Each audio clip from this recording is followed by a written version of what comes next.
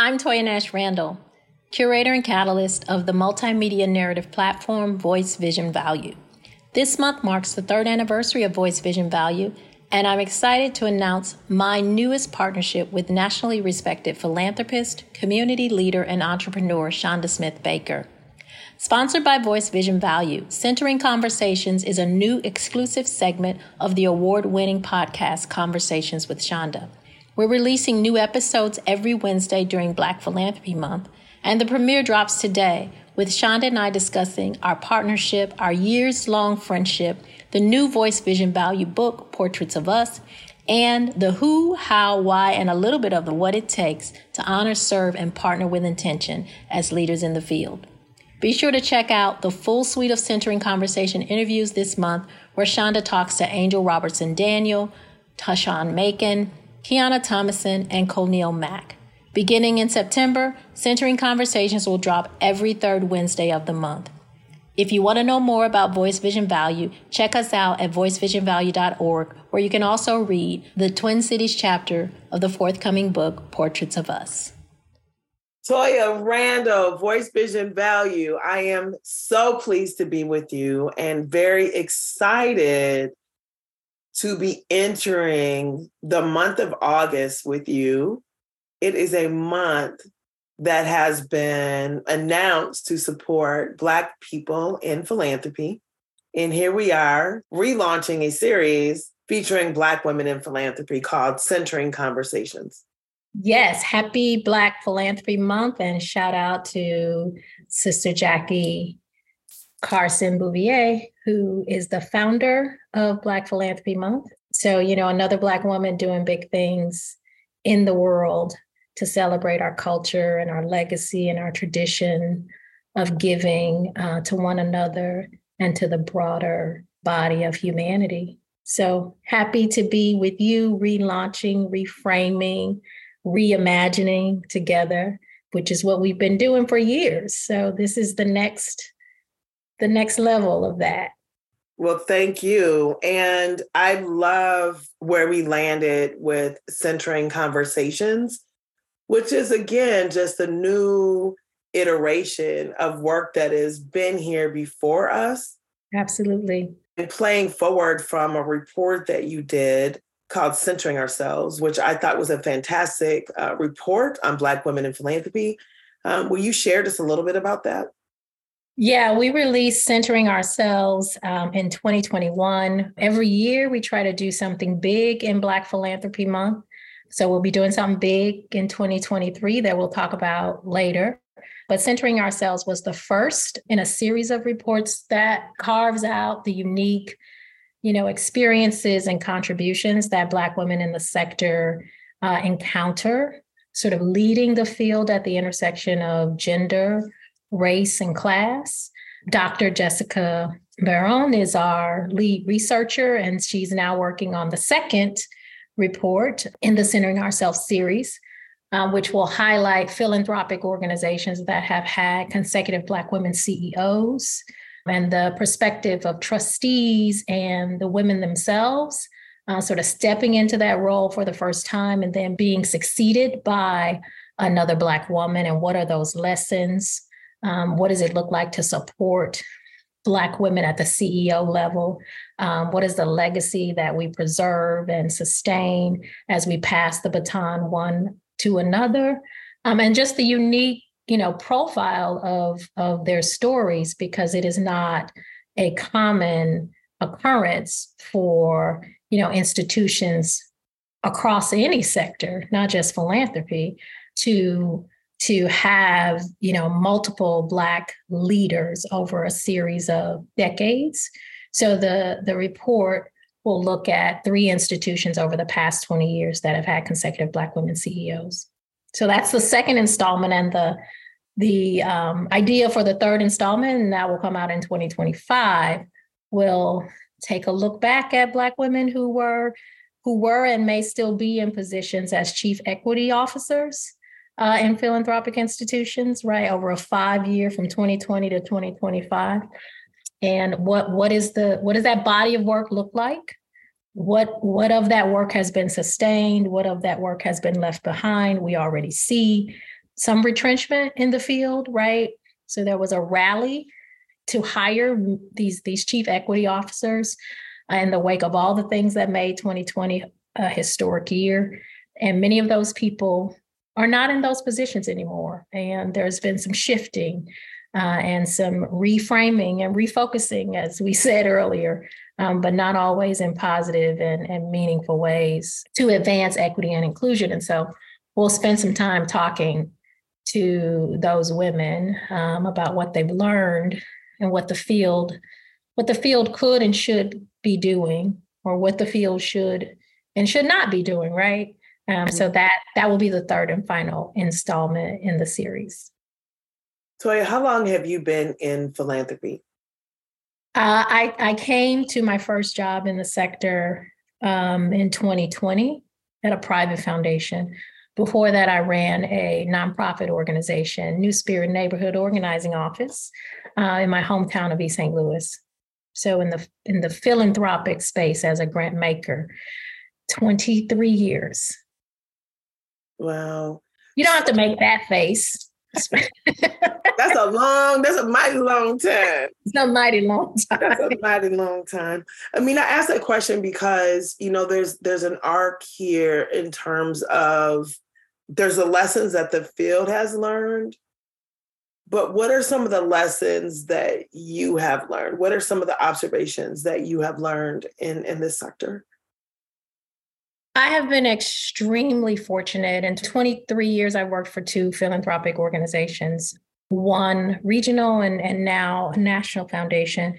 And over the course of that time, I have had the luck, the blessing, the good fortune to be supported and nurtured by a pretty remarkable community of leaders and partners.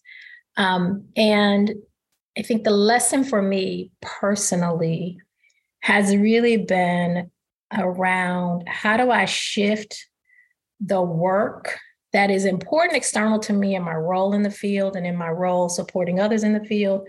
But what does it look like to internalize those values, to internalize those practices and behaviors and attitudes in a way that truly demonstrates philanthropy and community, sisterhood, and sponsorship as a way of being. And, you and I have talked about this in community with other women. I go to work every day in a job for the sole purpose, in many ways, to feed my family and to take care of myself, right? That's why we work. But then to be able to do work that has a deeper meaning, that can sort of stimulate and catalyze other sort of ideas and passions and pathways to creativity is a huge privilege. And so I try my best to sort of take those privileges and those benefits and those good fortunes and to sort of embody them in a way that demonstrates a leadership position that moves beyond the performance, moves beyond the words, and moves beyond the external, if that makes any sense, right? 23 years, I've seen a lot. I've made a lot of mistakes, and I've benefited a lot. And at this point, it's like, what have I gained? What have I learned? And now, how does all of that shape how I demonstrate a philanthropic spirit in everything that I do, whether that's with my kid, with my partner, in my family, in my community, because really that is the spirit of our ancestors. That is the spirit of so many of the leaders whose legacies we honor and celebrate.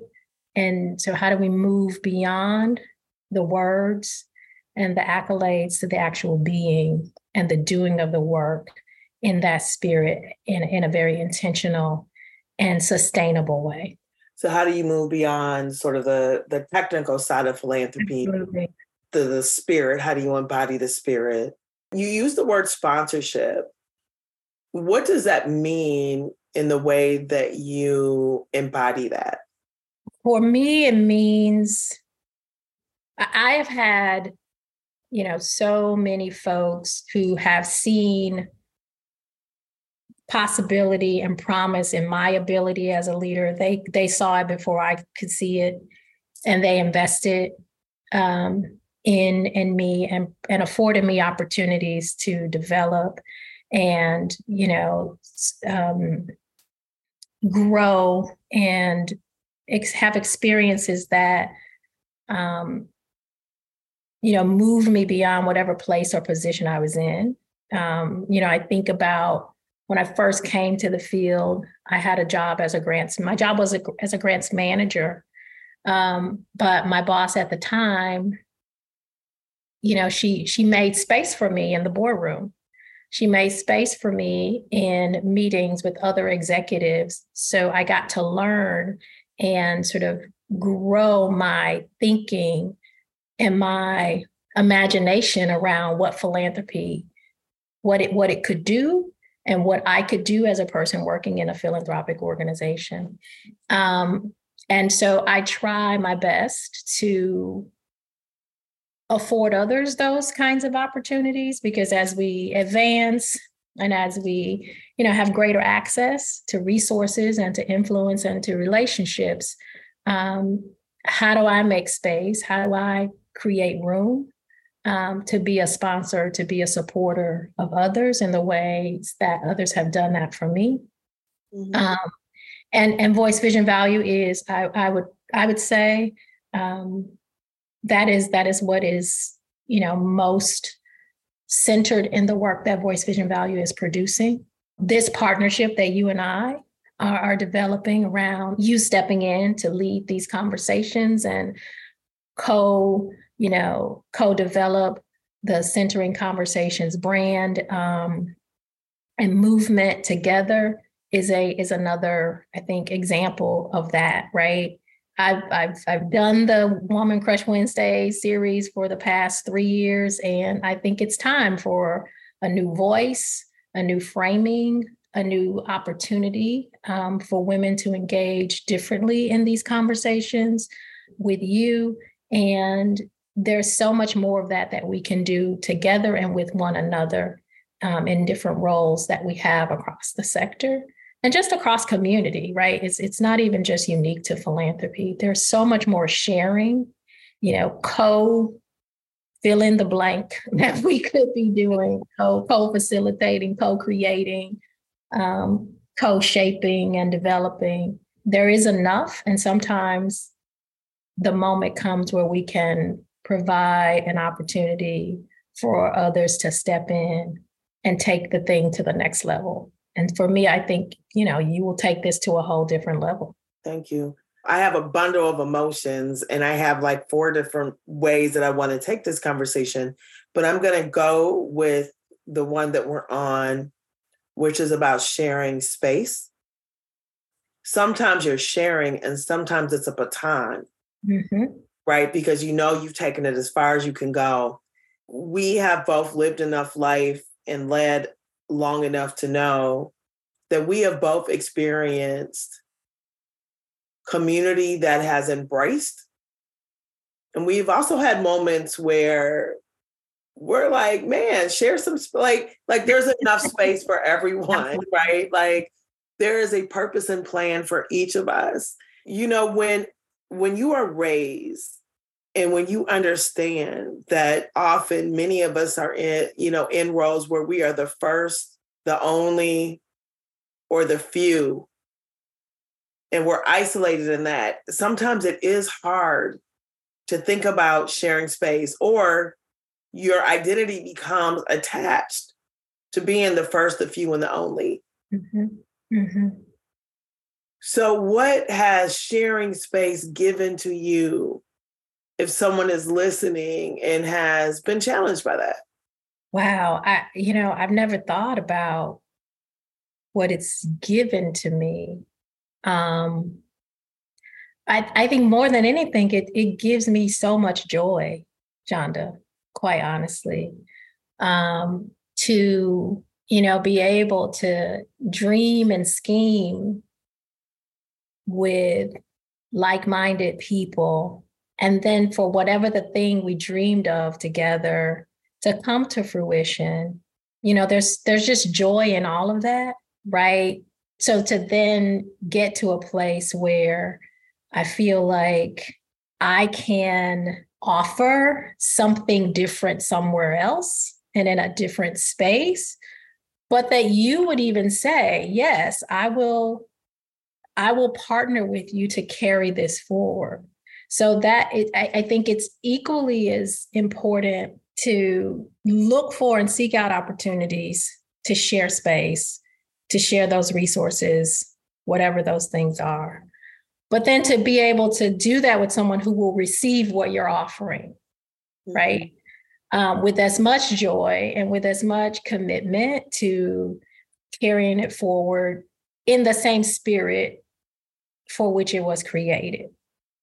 So I think trusting oneself is critically important. And I've always said, if you don't trust yourself, you can't trust others. And so if we're so busy holding on to things because we think we're the only ones who can hold it and care for it and nurture it, I think that's true up to a certain point. It's like with your kids, right? Like they're born into the world and they need a level of care and protection that changes over time. My son is 13, and so it's a letting go. With every developmental stage, you're letting go because they can't fly and thrive and discover who they're meant to be if we don't let go. And so I would say the same thing is true for institutions, for bodies of work. We've got to let go. We've got to sort of expand who's in the room with us. There's a whole community of folks that support me and his father and taking care of him. But we got to let him go into that community. I got to let him go down to East St. Louis and be with the family for a couple weeks a summer and just be like, okay, that's what y'all doing today. You taking him to the John DeShields? All right. That's the housing development that I grew up in, right? But I got to trust that those same people who kept me safe, who nurtured me, who loved on me will do the same. And I've got to trust that you who supported me and nurtured me and loved on me in this work will take this where it's supposed to go. And I got to go find something else to do.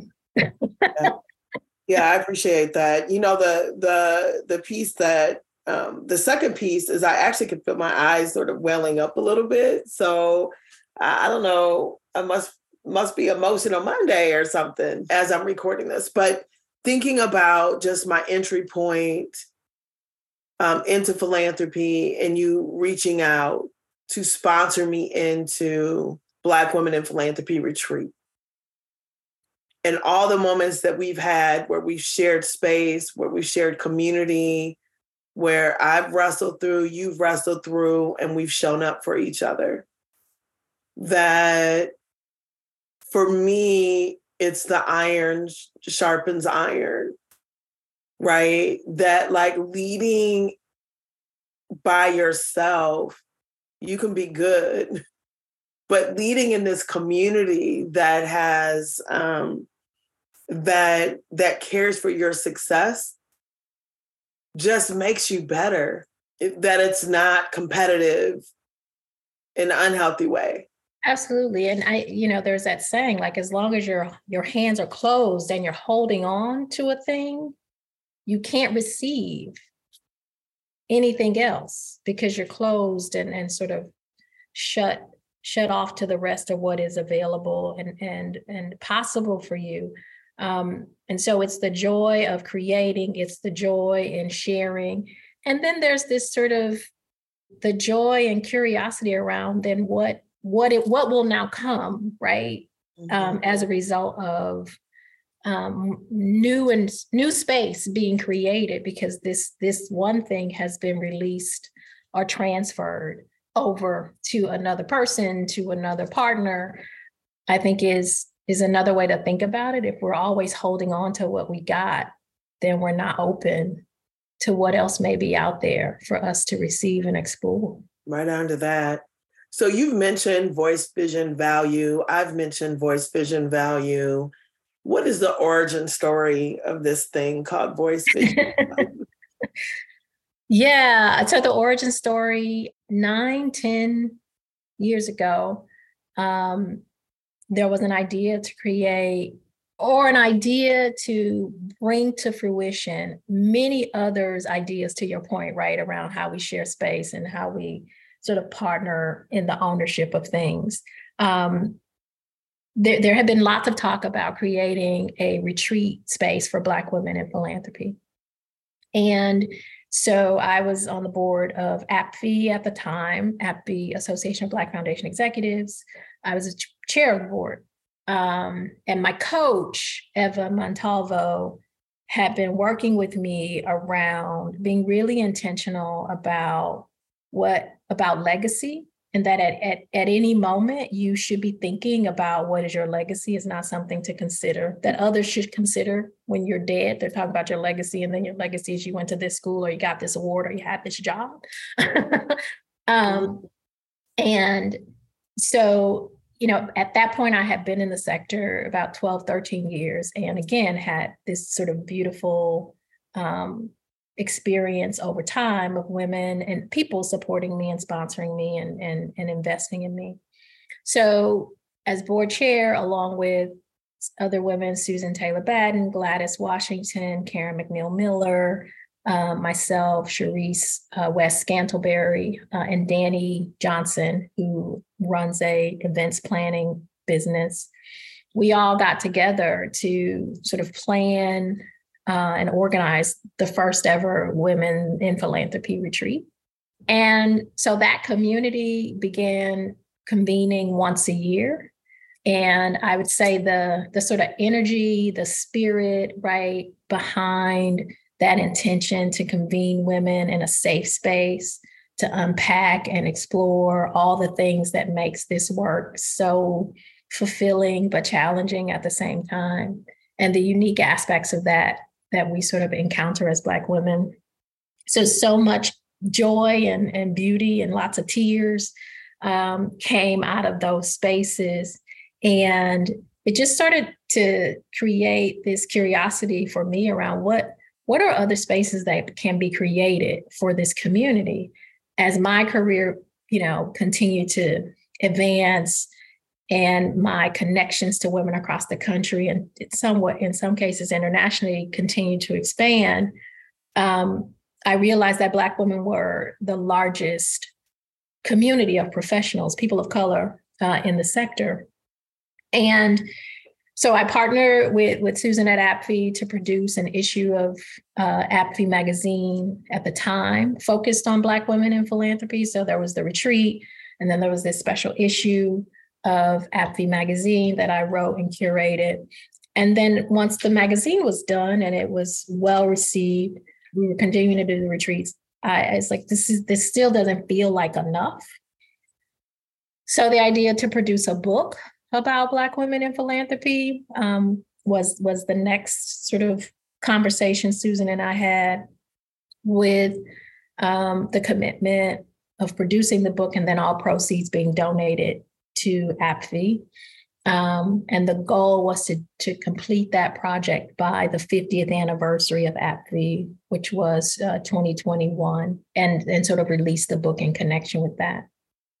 So I got busy developing the concept for the book in late 2019, and then COVID hit, world stopped. But at that point, there was so much enthusiasm around the book, the idea for a book, and lots of good information and data had been gathered through interviews and, sort of a lit review. So while we were sort of holding our breaths in the spring of 2020, waiting for this thing called COVID to be over, Voice, Vision, Value was born as a platform to hold space in the meantime for finishing this book. And from that, fast forward 3 years, we have the report series, we have these online conversations, we have all expense paid retreats for women in the sector. I think one of the most sort of important things that I realized in the last year, this is the fourth sort of pillar that has been added, and it goes back to our earlier point in the conversation, serving as a conduit, right, and a sponsor for Black women in the sector to have access to resources and relationships that will fuel their work and the institutions that they lead and the visions that they have for their leadership. That was kind of a thing that was happening in an ad hoc way. In 3 years, $1.5 million has been secured and resourced to and through Black women-led initiatives across the country as a result of the advocacy and the positioning and the sharing of space that I've been able to do through Voice, Vision, Value. And so that has been one of the most surprising, I think, proudest parts of this work. But again, I often say I couldn't do any of it without Black women, right? And that's Black women investing in Voice, Vision, Value, or to reinvest in other Black women-led initiatives and efforts, or supporting it through Voice, Vision, Value. And that's exciting. And so this is the latest, right? This thing that we're doing together is just another example of that, of how VVV can be a conduit for resourcing and getting the resources to efforts led by Black women. So the book was supposed to come out. So what's the update on the book then? So the book is done. The e-copies are available on voicevisionvalue.org for folks across the field and across the world to dig into. We've printed 1,500 limited edition copies that will be made available at philanthropic convenings beginning this fall and through next spring. And yeah, it's beautiful. I am so grateful to you and the other 13 co-curators across the country who convene networks of Black women in 9 cities. Over 200 women participated.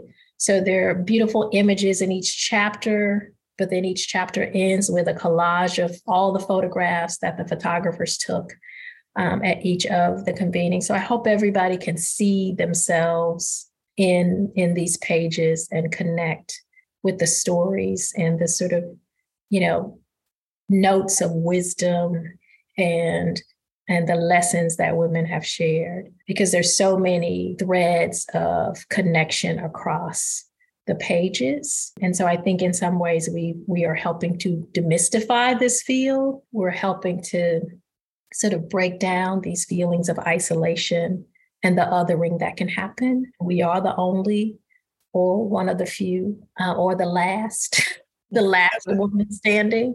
There are so many, I think, important sort of words throughout these pages to reassure women and anyone who's reading this as they are leading work in this sector. For me, right, one of the co-curators. So let's just talk about the structure of it, first of all, right? Because again, I think this is just being, right? The being of the work, the doing of the work, the illustration of what we've been talking about. So you use the network of Black women across the country, leverage, brought into community to make this book happen. So there's co-curators, there's photographers and writers, all Black women. And all Black women funding the project. So it's a scaffolding of our sort of collective power. And I had the idea, but it could not have come to fruition to what it is today. The pages of this book that we can now hold in our hands and hold in our hearts, if Black women who were invited to be a part of this. And so it goes back to what I was saying earlier, right? Like I can extend the invitation, which is a lot of fun to dream and scheme, and this is what we're going to do. But then when women say yes, and then they do it, and because, you and Cameron out in LA and Tracy and Kiana, who you'll have later this month in Kansas City, I didn't know all of them women. Those are y'all's women in y'all's networks and in y'all's sister circles locally and regionally. I trust you, and then they trust you. And what we have, right, is now this beautiful demonstration of love and trust and support of one another as a community, from the writers to the photographers to the co-curators. And even the design team, the cover was designed by a Black woman. It is, and it was inspired by a Black woman, right? So it really is this beautiful collection of all of our ideas and creativity. I love it. Sometimes we hyper focus on the end, right? When is the release date? When is the book coming out? What's on the pages of the book? What are the stories? But I have to tell you, the process itself, and to your point, when you feel isolated in the work or you don't realize the community that exists, mm-hmm. right? The openness of this community, and what I took from it is the number of women, Black women, that need the support of other Black women, that are navigating spaces in which their very presence is minimized and reduced,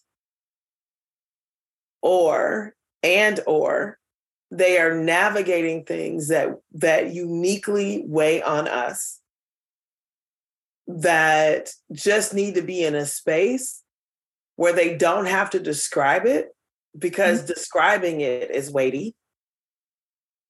That in one comment, you can just be like, girl, and everyone laugh, in a collective understanding of the pain and the weight.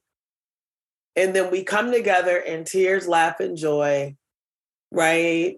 And just the community that is bonded through those experiences is incredible. And so just in my invitation to those that are listening, especially in this work, in this philanthropic space and beyond, is that if you're traveling the world alone, right? If you're on the road alone, there's just a better way of doing it. Absolutely.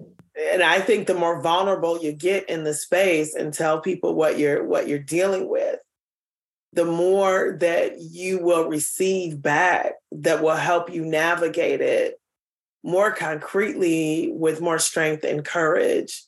And you will be rewarded as a result. Absolutely. Absolutely. And I can't not call out my boss, Antoinette Malveaux, at Casey Family Programs. And, she's in the book as part of the Seattle chapter, but, she was the first person who heard the idea about the book and said, all right, well, what can I do to support you? Right. And that's what she said. We've worked together 10 years now. And that has you have a day job, because Voice Vision. I have a day job. I have a day job. Yes, I have a day job. I have a day boss. I have a home boss. I have some bosses at home. And Antoinette is your home boss. And the first thing she said when you told her you wanted to do this is, I support you. Yes, I support you. And how can I support you? And how much do you need? Right. What's that last part? How much do you need? Absolutely. So that she was the first person to invest in the idea. And the other thing I will say is, when COVID hit and the project stalled, she never came back to me for an explanation of what I was going to do. Right. So the trust in the idea and the vision, and then when this bigger thing got created in the meantime and just has continued to grow and expand, she continues to, tell me she's proud of me, ask me how she can be supportive, and to just demonstrate again, right, the being of what philanthropy looks like in relationship to your peers and your colleagues and your partners. She doesn't just do that for me. She is that for so many folks across the sector. And so when I say I've been really fortunate to have folks in my corner, she is one of those. She's one of those individuals for me and for so many people. Man, I love her. I don't even know her, because I hear the stories through you about her. It feels like that's like another book coming up in terms of what effective partnership inside of organizations can look like, because I think that you can seek it and find your squad, your supporters, your kitchen cabinet, whatever you call it, your personal board of directors. I think it's easy when you can curate it yourself.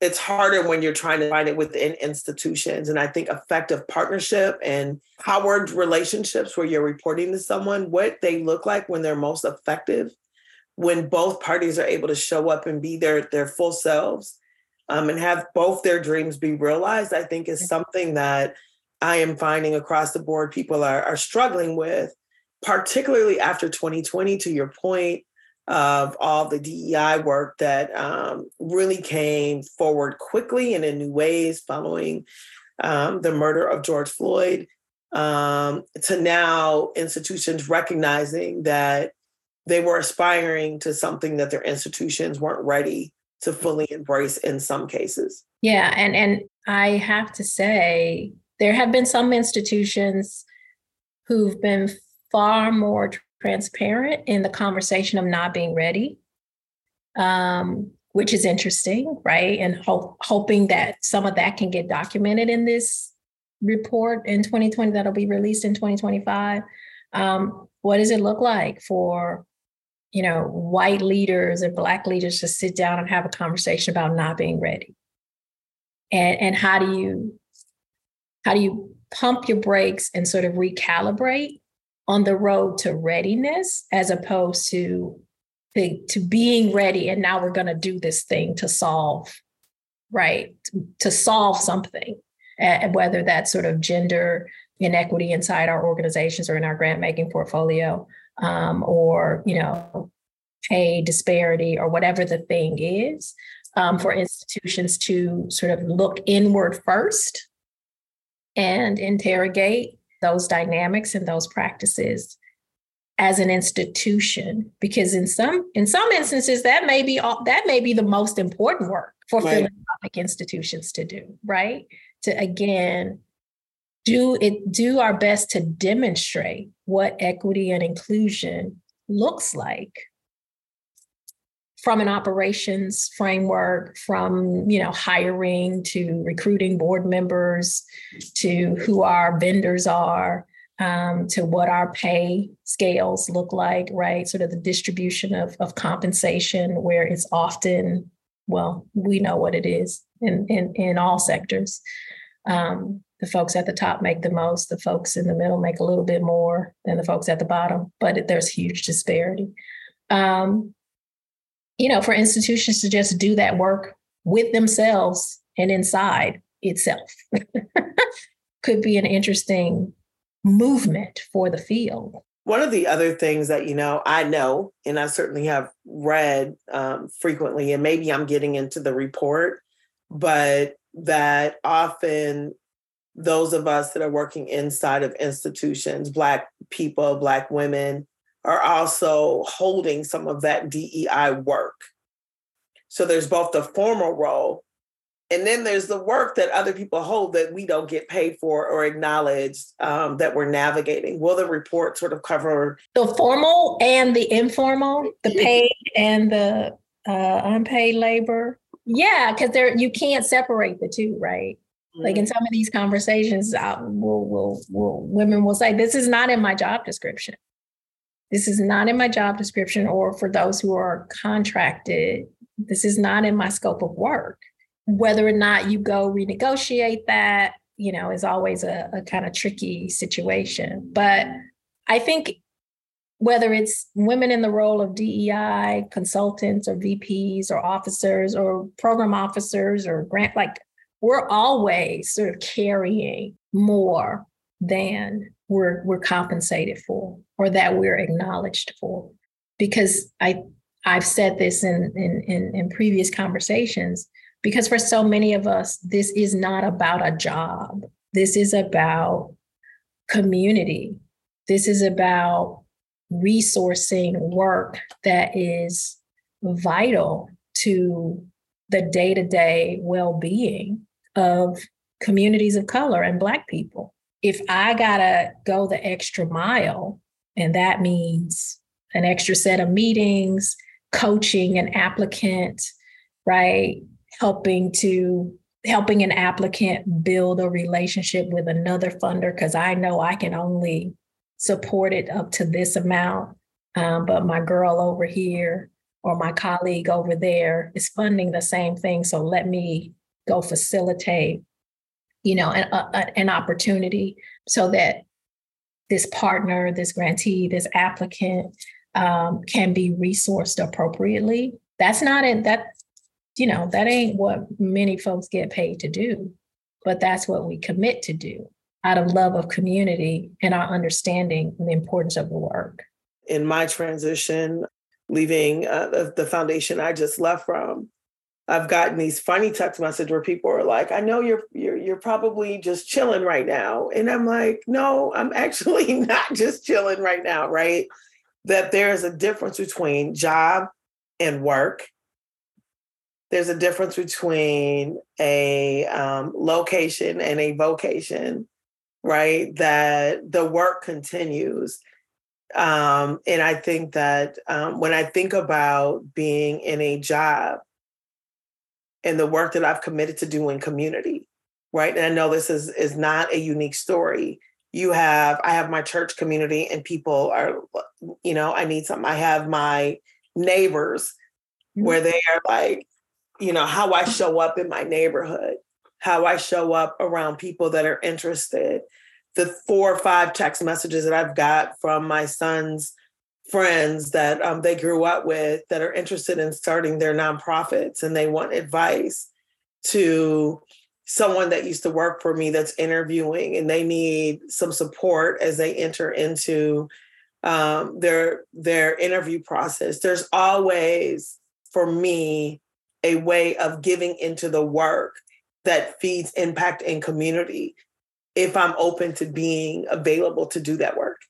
Absolutely. And what you described in community, your son's friends, your church community, the person looking for some coaching around, preparing for an interview, all of that also is happening in our community of women in the philanthropic space, right? Yeah, that's my point. Is that where you can be inside a well-resourced institution and still need, right, some coaching because for whatever reason, the budget doesn't allow for a woman in a particular position to have a coach, or you want to attend the convening, but the budget doesn't allow for you to have access to that development opportunity. And so when I talk about voice, vision, value being a conduit, those are the kinds of opportunities that have emerged that I wasn't necessarily anticipating voice, vision, value sort of being a bridge to for women. But it's been surprising and it's been meaningful to help answer those calls in the ways that, help get folks what they need. Because I think sometimes folks think because we work inside philanthropic institutions, we aren't necessarily struggling professionally with some of those similar challenges that others in community might be facing as it relates to resourcing our own development, our networking, or our access to relationships and opportunities that will help grow our own, grow and advance us in our own careers or in our own ideas. Working for a foundation doesn't rid you of those challenges. We could only laugh. We know too much, but we know too much. It is true because there's sometimes just rules that are meant to be fair that don't make a lot of sense. Correct. Yeah. So, and it doesn't allow, or you can only attend professional development that aligns with your role defined by person X that doesn't really fully understand the role. Correct. Or tell me how this thing is going to advance the work of the organization. Will you going to this conference advance the foundation's work? Or the sector? They ask some big lofty. Right. And I'm cool with that question, but kind of, can we also talk about how it will advance me in my development and in my own goals and objectives for my career or my contribution to the organization, right? You're sort of, sometimes you can be erased. What about retention? Sometimes it's just about retention. Absolutely. Right? I mean, sometimes you just need time to step away in a community of people that are in similar roles to address isolation, to support new ideas, to have you feel an affinity towards the work in new ways, to feel acknowledged and supported. Like, I mean, there's just so many things that doing that can contribute to. Absolutely. But one would have to value that as a strategy for retention, right? And that's not always the case. Okay. All right. Well, as we move on, I have two more questions. One is, you know, in light of all the things, and we've talked about both challenges and really the beauty of community and the beauty specifically of the community of Black women supporting Black women. But what is bringing you hope in the field right now? Ooh, that might be a question for when I come back from sabbatical. But I think what brings me hope, Chanda, I turn 50 later this month. You know, I've been in philanthropy, as I said, 23 years. You know, I'm in a community with you and many other women who are at a certain point of inflection and reflection around sort of who we are as leaders. And what I'm hopeful around is these conversations about convening and supporting the next generation of leaders, right? The lessons that we've learned, the battles that we fought, and the ways in which we have sort of come to be who we are, being able to design and curate spaces to share that with, you know, mid-career women who, picking up on the previous point of discussion, don't always have access to these spaces to be in community with folks who share a similar experience, with folks who are having questions about, you know, some of the things that they are navigating from a place of vulnerability, and that's grounded in sort of truth and reflection with those who have been where they are. I'm hopeful about that work for Voice, Vision, Value, because there's so much directed to Black women executives or just to executives, right? And these spaces for young women, emerging leaders, there aren't a lot of them. And so to be able to, again, scheme and dream about what it looks like to create space, to have these multi-generational points of connection and reflection and conversation is what I'm most hopeful about and excited about. Because there's a lot of transition that's happening. Folks are exiting the field for a lot of reasons. Some folks are retiring. Some folks are choosing to just sort of move on to other things. Some folks have been asked to leave, but there's still just tremendous wisdom and knowledge in the hearts and minds of these women. And so to be able to gather them together, gather us together with the youngins and create some new conversations and some new experiences is exciting to me. And I'm really looking forward to that. Toya, who do you have to be in this work? That is an interesting question. Who do you have to be in this work? I think for me, I have to be Lily's granddaughter and Nellie's granddaughter. I often say my grandmothers were the first demonstration of philanthropy for me, for my family, and for that multi-generational community that included the members of Pilgrim Temple, CME Church, you know, the members of the folks who lived in the John DeShields housing development in East St. Louis, right? So I have to be a demonstration of their legacy and their contribution to our community.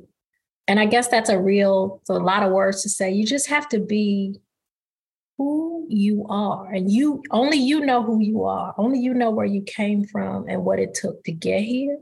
But more importantly, what your family and folks in community invested in you. And so, because that's philanthropy, right? So don't forget who you are and whose you are as you navigate these spaces of influence and power and these relationships with potentates and dignitaries, right? Like with the potent people. You know why I love that answer so much is because philanthropy can often reduce the ways in which Black folks and brown people move throughout our community in ways in which we don't call philanthropy. Mm-hmm. Mm-hmm. But we are certainly philanthropic. We don't define it in the same way. Therefore, we remove ourselves from seeing ourselves that way. And it is the same thing. So I love that we're honoring the way that we give into community, the way that we will take our last dollars to make sure that the church house, the house next door, and then babies get to where they need to go is part of a legacy of what we have done generationally. And that is how we will always be. And there's a way for us to act in the form of philanthropy differently if we so choose. But it does not mean that we're not contributing into making this community a better place through our philanthropic efforts. Absolutely. Yeah, that I would say you can't lose sight of the truth of who we are as a people collectively, but particularly as when you think about the intimate relationships in your family and in your neighborhood, because not everybody has a Grandma Lily or a Grandma Nellie, but they might have had a Miss Katie across the street, or they might have had a Miss Smith as a teacher, right? Like I grew up in a community of all Black people. Everybody was Black, and everybody had a role to play in nurturing and supporting me and making sure that I was okay. And so that's who I have to be in this work and in my life, because that's as Katrina Mitchell sometimes says, that's the rent I pay for being on this planet. And it's paying back what's already been invested in me, whatever my title is, right? And whatever your title is for the folks who are listening, who you are is where you came from. And we cannot forget that. We cannot forget that. Thank you, Toya Randall, the visionary of Voice, Vision, Value, Black Women Leading in Philanthropy. This is Centering Conversations, a partnership with Miss Toya Randall, Chanda Smith Baker. We will be back with you next week. You'll be back next week. This is Chanda Smith Baker, and you just heard from Toya Nash Randall. This is our first conversation with Centering Conversations, a partnership between Voice, Vision, Value, and Conversations with Chanda. Join us again every Wednesday in August and every third Wednesday throughout the year. Thank you again for listening to Centering Conversations.